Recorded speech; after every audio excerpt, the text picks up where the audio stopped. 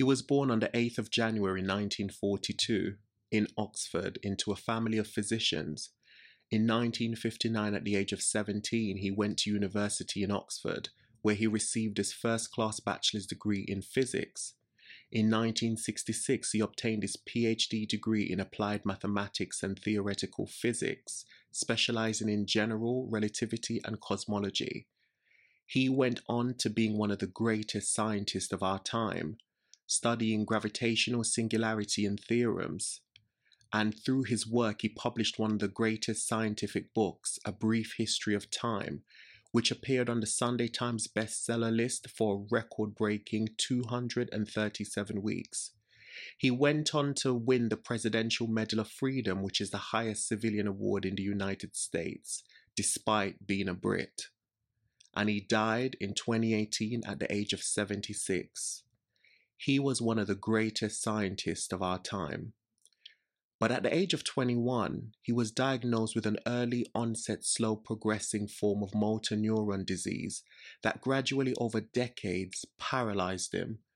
After the loss of his speech, he communicated through a speech generating device, initially through using one of his handheld switch, and eventually by using a single cheek muscle. This man had this disease and lived with a disability for more than 50 years of his 76 years on this earth. This man's name is Stephen William Hawking. Now, the reason why I'm telling you this story is to let you know that despite having this disease and despite being disabled, he didn't allow it to be a disadvantage. Instead, it empowered him. Hi, my name is Fabian Morgan, and welcome to Everyday Dialogue, the podcast where we discuss everyday experiences that shape our lives as human beings, whether it's celebrating our successes or painfully navigating our way through failure and trauma. These experiences determine how we show up in the world for ourselves and others. On this platform, I will be sharing my personal experiences as well as inviting a variety of guests who will share their most authentic or vulnerable stories, where we lift up those who dare to show up fully in life. With a new episode every Saturday, we will be tackling a broad range of subjects that deals with what it means to be us, what it means to be human. So pull up a seat and join me at my table. Hi guys, welcome back to another episode of Everyday Dialogue. I have an extra special guest with me today. Welcome, Tara. Thank you for joining me. Hi, thank you so much for having me. I'm so excited that I am getting to be on your show this time around. Thank you. So guys, me and Tara kind of connected, I think back in January, and then we had our first Zoom meeting in March, I think, and we've just kind of kept in touch, and yeah, we built a connection. I can say she's my friend across the pond. Yes, I love that. Yeah, we've had some really, really good conversations. And one of the reasons why I wanted to invite Tara on, because we're going to be talking about ADHD and what it's like living with ADHD. And myself, as someone who is a healthcare professional that works with people with not just ADHD, but other disabilities, whether it's mental health issues and other things, I'm really passionate about that. So I'm so glad that I've got someone that's actually having that lived experience coming on to speak to my guests, because it's one thing for me to say it from my perspective as a support worker or a support network, but hearing it from someone like yourself, I think my audience can definitely benefit from that. So thank you. Well, thank you for being for wanting to share that. I feel like there are so many people who have these preconceived notions of what it's like, and I think that it's really important for more people to talk about it firsthand. So I appreciate that too. Yeah, thank you. So how old were you, and when was it that you were first diagnosed and you found out that you actually had ADHD? So I am 35 now, and I was 34 when I was diagnosed. Wow. So I was just diagnosed last year. It's been probably just about a year, because I think I got diagnosed around this time last year. And prior to your diagnosis, did you sense that something was kind of off in terms of whether it's the way you process information or your behavior pattern? What made you decide to actually get tested for that? So, it's been a long road, I think. So I have two children. I have a 15-year-old son and a 4-year-old daughter. And from the time that my son was very young, I knew by 4, I knew that he had ADHD. It runs in my family. And so my priority was getting him help at that time. And it took until he was 12 to actually get the official diagnosis and to start getting him support in school. So from that point on, then of course I had my little one. She was 1 at the time.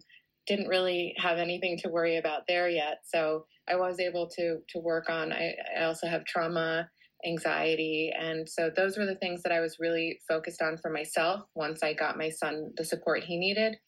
And once I started to really read about ADHD and recognize the things in my son that I didn't know were ADHD related, I started to realize that those were things that I was experiencing. And especially now, he's a freshman in high school, but as school's gotten more difficult for him, I've been able to relate to him so much. And I think that was really what it was, where I was like, that was me. And so I started speaking with my psychiatrist and my therapist about that. And sure enough, it seems like it's like everything makes sense now. And it's been really life-changing for me.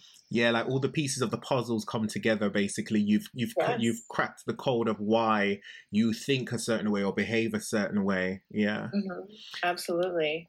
It's actually interesting how your son got diagnosed at 12 and it took all the way for you to be in your 30s to diagnose, and it sits perfectly with the statistic that I think it's one female is diagnosed with ADHD out of every 7 men.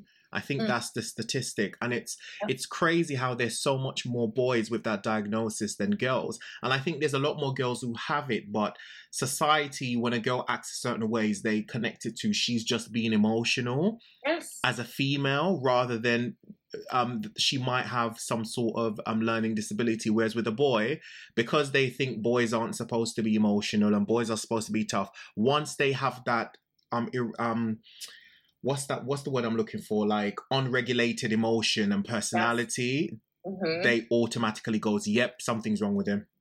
That's how I knew, excuse me, that's how I knew when my son was very young that it was more specifically because of that emotional dysregulation. Like there's a level of what's normal, especially for a toddler, and then there's beyond that. And so, I mean, there was throwing chairs and things like that in school, and that's what's beyond that. And so play therapy really helped him with that. But to add to that, there are at least 3 women that I can think of off the top of my head that I'm very close with. So of course they're right in the top at the top of my mind, that were diagnosed in their 30s, in their late 30s with ADHD. Wow. Yeah. I think more conversation should be had around this, because I think the earlier people are diagnosed, the better support they can actually get. Because I think the fact that you were actively advocating for your son to get the diagnosis, you're basically going to save his life with a lot of things. Because one thing, a lot of workplace, I don't know how it is in America, but in the UK, a lot of the workplaces, once we know you have a disability, we have to put certain provisions and adaptations in place to support that individual. So my next question to you specifically is, how has that impacted your work? So since you find out that you have ADHD, did you tell your workplace? Because I know here in employment, you need to fill out something called a health questionnaire assessment, where you declare any sort of health issues or disabilities that you have, and the workplace has to put provisions in place to support you, whether it's reducing your workload or giving you alternative duties. Have you told your workplace, and what was the outcome of that? Well, that is a very interesting story, because I was with my employer for 2.5 years when I was diagnosed, and I shared my diagnosis with them because it felt like, oh, well, this explains why I struggle with staying organized.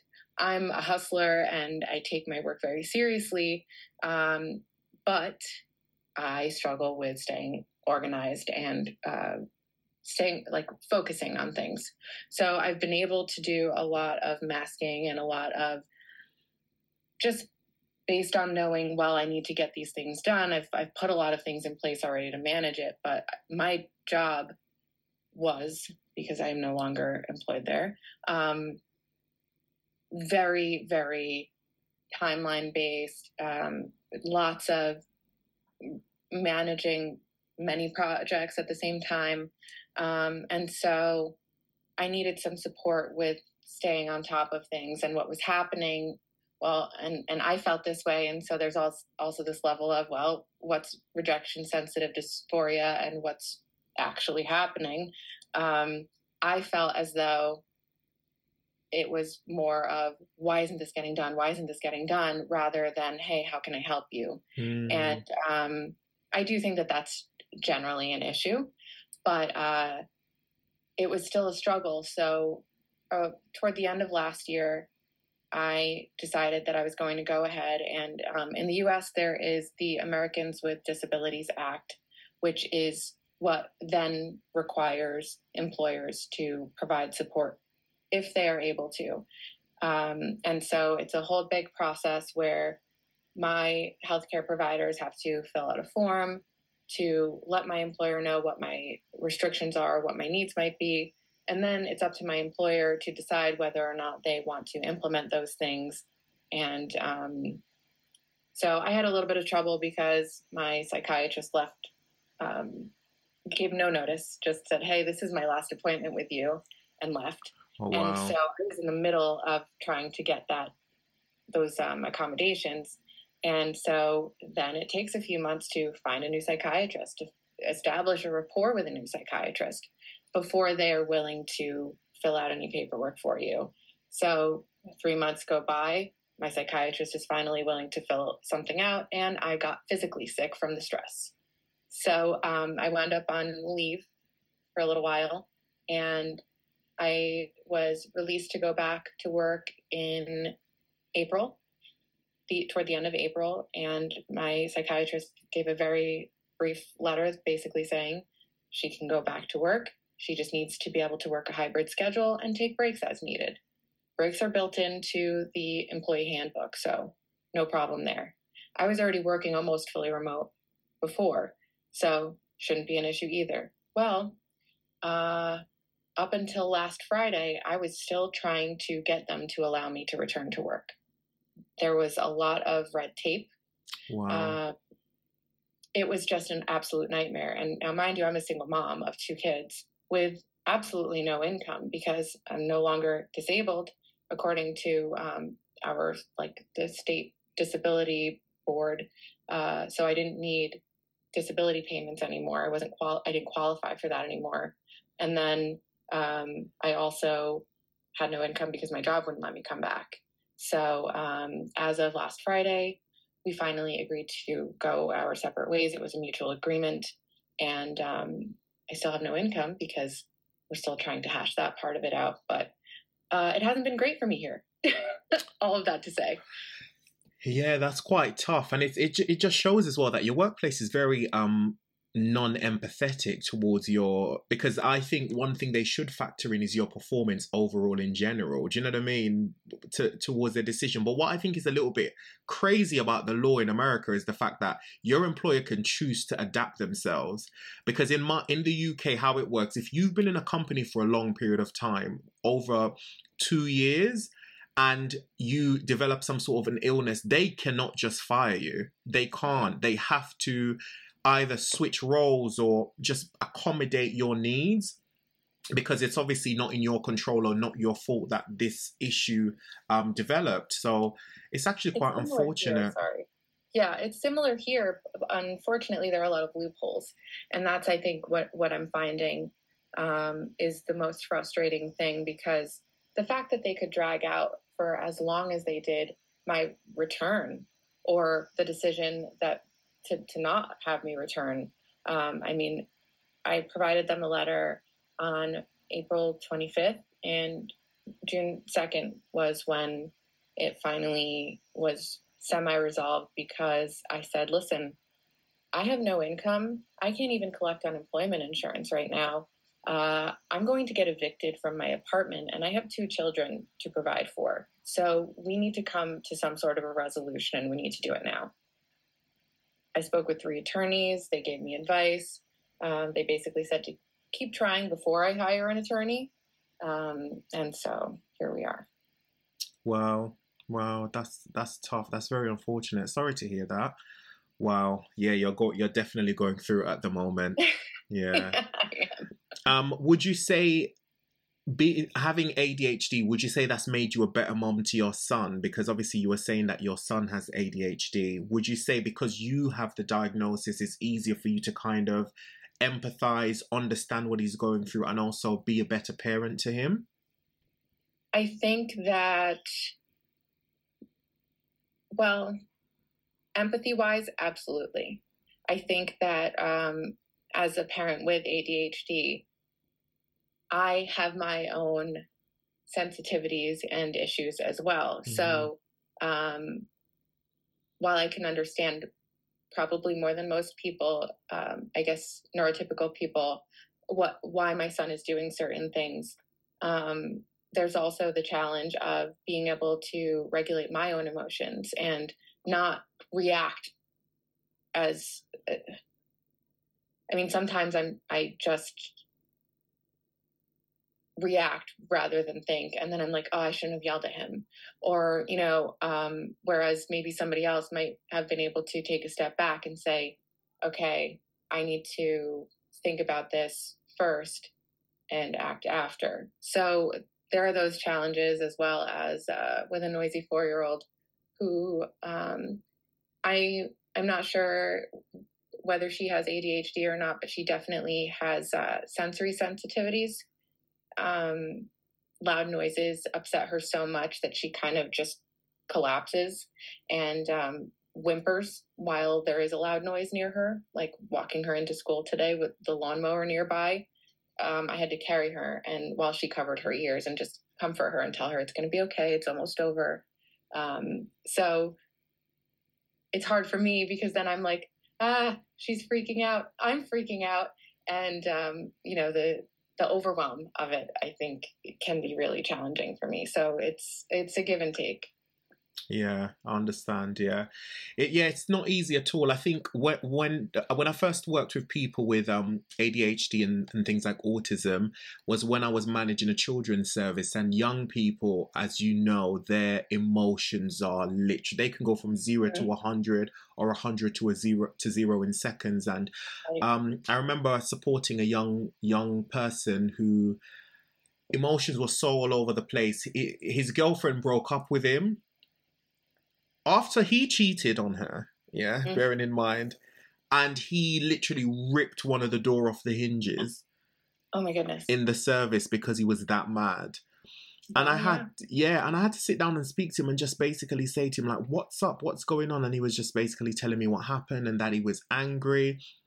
And what I found worked well is being empathetic, but also having firm boundaries. So one of the things that I used to do is whenever they damaged a property, they would have to pay for it. Because, you know, sometimes they damage the place and they think, oh, I'm going to get away with it. No, you're going to pay for it. Oh, but I only get pocket money. Well, you're going to pay for it in small doses, whether it's £10 a week. We use pounds here in the UK. So whether it's like £10 a week or £20 a week, until you make the full payment, you will be paying for it. And what that does is, when they're angry, before they damage the property, they think, wait, I'm going to be paying for this if I damage it. And I find things like that does help. I don't hold anything against them. So even if they're angry, once we speak and I put certain things in place, I reset. I act as if they didn't do anything wrong. Because what I find with a lot of young people with behavior issues is the outside world are constantly treating them like crap for being the way they are. So they already get that from the police. They already get that in school from teachers. So I try not to create that environment. And sometimes they're shocked. They're like, how are you talking to me normally when yesterday I told you about your mom or tell you something degrading? It's a new day. Right. And that allows them as well to say, do you know what, I messed up. And sometimes they come and apologize without me even having to, before I even get to have a conversation with them, because they were able to sit down and reflect and realize, you know what, Fabian has actually done a lot for me. Let me go and actually apologize. Right. So yeah, so I think that's one of the things. I think one of the negative stigma is from society, the way they look at people with ADHD. Have you told anyone about your diagnosis, as in friends, family, and has anyone treated you personally differently? Do you notice any sort of difference in the way you're treated by society? Apart from work. I talk very openly about it Okay. with friends and family, because it runs in my family. So it's kind of the gift that keeps on giving in my family. Every generation, as far as we know, has it. So Okay. that any generation that's still living, I should say. And so that not so much, because we all get each other, and it's kind of like, oh, you finally got diagnosed. So, but I really do feel as though when I told my employer, whether or not it was intentional, I did feel like I was looked at differently. And there's this idea, and I've noticed it also with my son's teachers as well, where unless they have a child who has ADHD, they still struggle to understand that he's not lazy, for example. I mean, his math teacher kind of said, well, he's either this, or this. And one of the things was that he doesn't care. And I'm like, I can assure you that he does care. I know he cares because he tells me all the time how frustrated he is. And if he didn't care, he wouldn't be frustrated. So those kinds of stigmas are really tough. I mean, the fact that I overpromise and underdeliver, for example, is a big challenge for me, and I'm trying to get better about that. Saying, I'm going to do this by this time, but then maybe not being able to do that because I didn't consider how long it would actually take me to do it. I wanted it to take me this long, but it took me longer. So just I think that it's more with trying to manage my own expectations of myself and communicating that with people better. But I do feel very strongly, and I was on the Diversity, Equity, and Inclusion Committee at my former employer, and right before I got sick, I had brought up to the head of that committee that I feel as though the management especially, and then to trickle down from there, really needs training on understanding invisible disabilities. Because if you don't look like you're disabled and you generally look like a normal person, it's almost as if you're treated like you're making excuses. You're not taken seriously. And I think that is a huge, huge challenge with, do I tell them because I need the help or the support, or even just for my boss to understand that this is why things are happening and I'm working on it?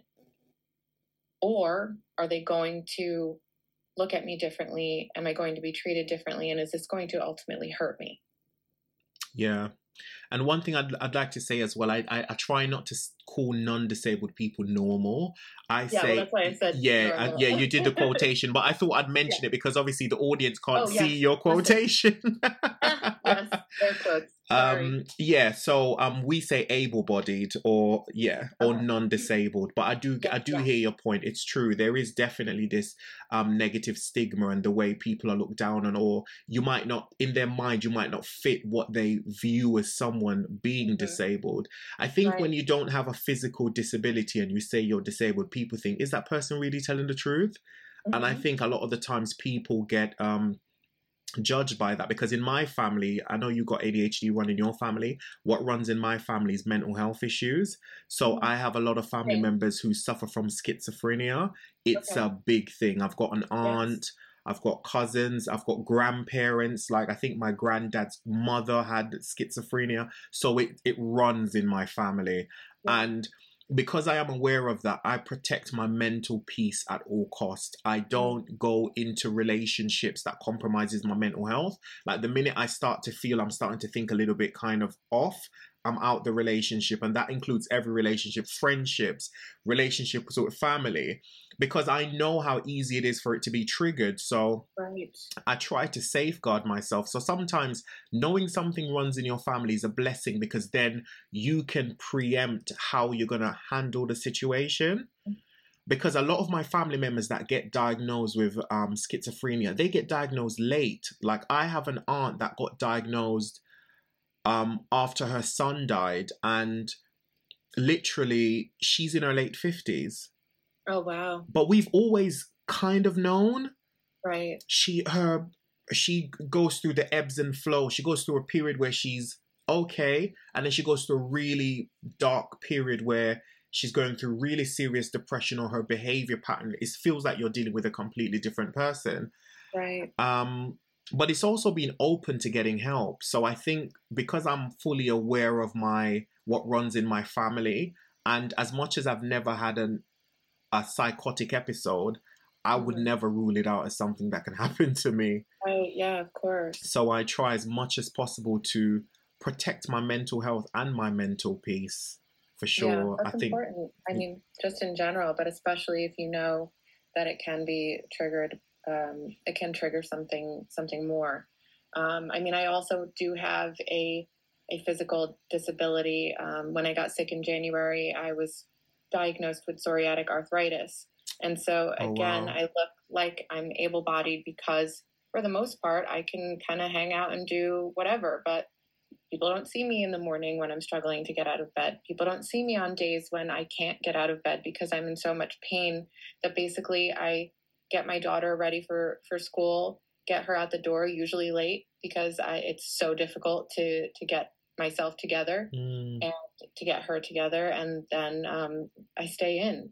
So those kinds of things as well. I mean, it is relatively invisible because I can walk, talk for the most part as if I'm able-bodied. It's the bad days that people don't see. Exactly. One of my best friends, actually, she has MS as well, and it's really bad. Generally, she's fine. She's a single mom, gets up, takes her son to school, whatever. But when she has it, it's really bad. And she's somebody that wants to get a job, and she's worked, she's got her degrees, but she can't keep a job long term because she would do a job 6 months fine, and then she goes through a 2-week period where she can hardly get out of bed. So I definitely understand what you're saying, and it's very ad hoc. You don't know when it's gonna come. Exactly. Yeah, she really struggles with that. Yeah, that's one of the things that my employer was asking. Well, can you give us notice if you're going to need to work from home? No, because I don't know. This disease is so unpredictable. I don't know when I'm going to need to work from home. I know the days that I usually feel sick from my medication. So it's usually going to be Thursday because I take the medication on Monday and it takes a little while to kick in. But otherwise it's like, I have no idea. I can't predict it. Believe me, I wish I could. Yeah. And it's really frustrating because my friend said that she takes medication and then she's got the meds that really helps with the MS, but then the side effects for other things, it's awful. Yeah. I'm seeing my rheumatologist on Tuesday next week, and I will be speaking with him specifically because the medication that I'm on 2 medications now because the one wasn't enough. So he wanted to kind of double up. The first medication is a very low dose chemotherapy. And so he wanted to add a different medication on top of that so that he wasn't giving me more chemotherapy because I would start to lose my hair and things like that. And obviously those are very undesirable side effects. But the second medication, in addition to the first one, they both upset my stomach so badly that it's hard to eat. So it's like, I'll skip doses because I forget because I have to take it twice a day. And then I'm like, oh, I can eat. And then I take medication. I feel sick again. I'm like, oh, it's tough. It's just not. Yeah, it's not easy. Is one of your side effects fatigue as well, because my friend takes her meds. She tries to take it at night, and the reason why she takes it at night, because the minute she takes the meds, she's out. Oh, She really? tends to go to sleep quite quickly. So sometimes she doesn't eat for the whole day, so she could literally eat in the evening, then take the meds, and then she goes to bed. Yeah, that's rough. I mean, I try to plan it out so that I'm eating and then taking the meds because of how much they upset my stomach. But the one, I just take it at night because it's easy to remember right before bed. I take it after I eat, but that's the one that makes me sick all day on Thursdays. So it's like I really don't want to take this, but it's supposed to help. I mean, I can walk around now without, for the most part. I'm not having like really bad days, so it's helping a little bit, but it hasn't cleared up my psoriasis, and I still have pain sometimes where it's hard to walk, especially in Yeah, stairs. yeah, of course, of course. Um, with your son, what would you say? How old is your son at the moment? My son is 15. 15. So when he was diagnosed at 12, compared to him being 15 now, how has his diagnosis kind of manifested? Because I know teenage years are the toughest years. What would you say are some of the biggest challenges you're facing with him now being a teenager? I think that the biggest challenge has been for him to accept help, for him to ask for help. Originally, when he was diagnosed, he was also given a prescription for medication to help manage the symptoms, and he didn't like the way that it made him feel, which is completely understandable. I mean, if you don't like the way something feels, you're not going to want to take it. But as a child, you don't necessarily understand, okay, there are other options and not everything is going to feel this way. And so it was basically a hard no for medication for him from there on out. He didn't want any medication because he didn't want to do the experimenting part of it to find what worked for him.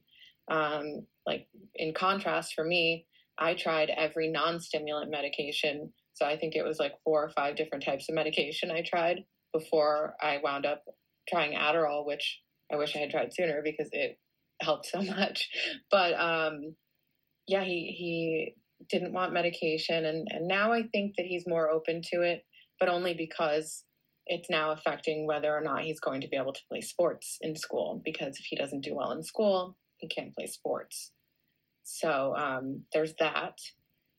Just generally asking for help in school if he's struggling. Having him remember to do things that I ask him to do, very simple tasks. And what I've learned is, okay, I'm trying to give him one-step tasks rather than things that take multiple steps, because as a person with ADHD, I understand that it can be difficult to remember multiple steps unless it's written down, and that's a lot for everyone. So I give him the simple stuff like taking out the garbage on the same day every week, or emptying the dishwasher every day, because those are chores that help me still, but are also easy for him to remember to do because it's at the same time every day and it's the same simple task.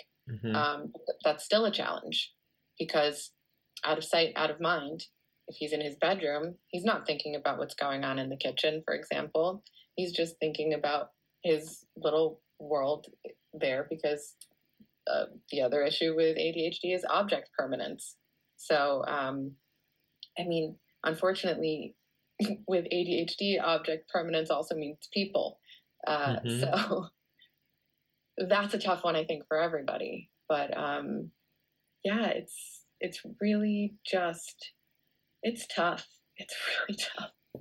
Yeah, it is. So I'm going to give you some advice from a healthcare professional standpoint in regards to your son. One of the things that I would encourage you to do is try and explain to him that letting people know, and when I say letting people, I'm talking about like teachers in school, or when he grows up to get a job and he's in a workplace, letting people know your diagnosis is going to help him, because that's going to be able to empower him. And how that's going to empower him is they're going to be able to make the adaptation they need to help him thrive. And just try and use loads of simple examples to explain that to him. And I'll give you an example. Like, for example, my mom found out while she went to university quite late. She went like 4 or 5 years ago. And it wasn't until she went to university she found out she had dyslexia. So when she was at university, she just couldn't understand why things weren't connecting, or her spelling was kind of off.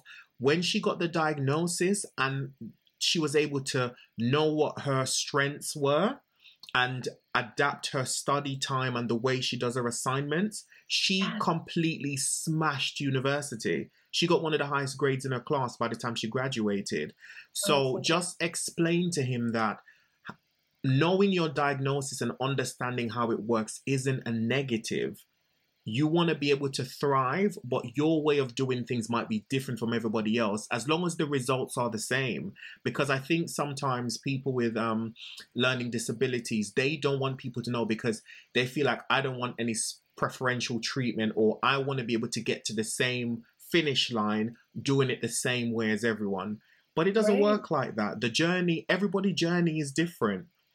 Yep. Everybody's journey is different. So I found when I explained that to a lot of my young people, that kind of helped them, because I said to them, you're basically trying to win a race on one leg because you're refusing to tell people what your diagnosis is, so we can put the right things in place to support you. So try and explain it to him in that sense. Yeah, I will try that. Absolutely. I mean, I think that the other part of it is not necessarily even preferential treatment, but there's almost like a little bit of shame. There is shame, yes. With it, because, you know, it's, well, I need help, right?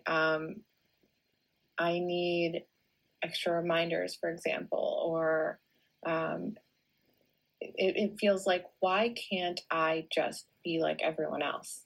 And why can't I do things like everyone else? I don't want people to think that I am less than because of that. And what's interesting, actually, is, so I just had him evaluated by the child study team at his school.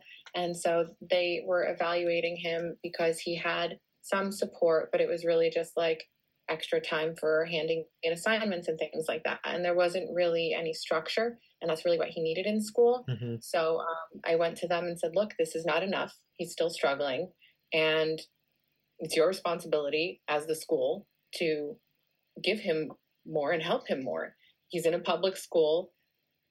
I'm here. I'm telling you that this is not enough and this isn't working. We need to do more. And so they did lots of observations, different tests. And what they found is that he actually has an above average IQ. And so while he is struggling in school, it has absolutely nothing to do with his intelligence. He, and I also have an above average IQ. And so again, while I struggle even in college here, so that's university there, it's because of my processing time for certain things, which was the same thing with him. And so I actually asked the school previously, are there audiobooks that he can read and follow along with? Because for me, what I have found is I retain information better when I am both hearing it out loud and reading it at the same time. So that kind of thing helps me. So there are all these different things that we kind of have to try out and figure out what works in order for us to have a positive outcome. But like, he tests great. He gets 100s on some of his quizzes, and he's not doing any homework. So it's like, you know, it's not his ability. It's the fact that he is struggling to keep up, to ask questions, to keep track of certain things. If you give my child a piece of paper, he's going to lose it. Most likely. I would. So it's all about perception, really. And I think it's just about him looking at the glass half full rather than half empty. Yeah. I'm going to end this episode by talking about talking to you about some of the famous people with ADHD, and I want you to go back to your son and speak and tell your son these people, because he thinks that there's negatives. Now these are the positives. So these are some of the people who excel in life who have ADHD. Michael Phelps has ADHD. Adam Levine has ADHD. Justin Timberlake. Simone Biles, one of the greatest gymnasts of all time. Howie Mandel, who's a comedian and film TV producer. Ty Pennington, who's a designer and an actor. Solange Knowles, Beyonce's sister, has ADHD. Jim Carrey, Channing Tatum, Emma Watson, Will Smith, Michelle Rodriguez, Michael Jordan, oh wow, Whoopi Goldberg, Bill Gates, and the list goes on. So those are some of the most successful people in their field, in their profession, and they have ADHD. The athletes are especially important for my son to know, because he is an athlete. He is one of the most incredible athletes I know, because he's just built for it. He's made for it, and he loves American football, and that's what he wants to do professionally. So that's his dream, and I want to support him in that. So knowing that there are very, very successful professional athletes with ADHD, maybe will give him a little bit of confidence that he can do it too. Exactly. And maybe they might have their disadvantages, but their strengths are superb, and they focus on their strengths. Because Michael Phelps is an average. He's the greatest swimmer of all time. Simone Biles is an average. She's the greatest gymnastic person of all time. So it just shows you that once you hold on to that power and use it, nothing can stop you. And it's that whole thing of, you know, like when you know that you're disadvantaged, you work 3 times as hard to achieve that, right? Mm-hmm. So I think that's what it is. Yeah, that's what it is. That's wonderful. I'm so glad to know that there are people out there that are so successful, and I think that that's also really important for your audience to know, that just because we think differently and our brains work differently does not mean that we are any less intelligent or less capable. Exactly. And I want to say thank you so much for coming on to my podcast. I want to send your son and you lots of love, and I wish him all the best. I wish him all the success in his career, and I'm sure he's gonna definitely smash it. So thank you so much for coming on. Thank you so much for having me. I really, really appreciate it. Thank you.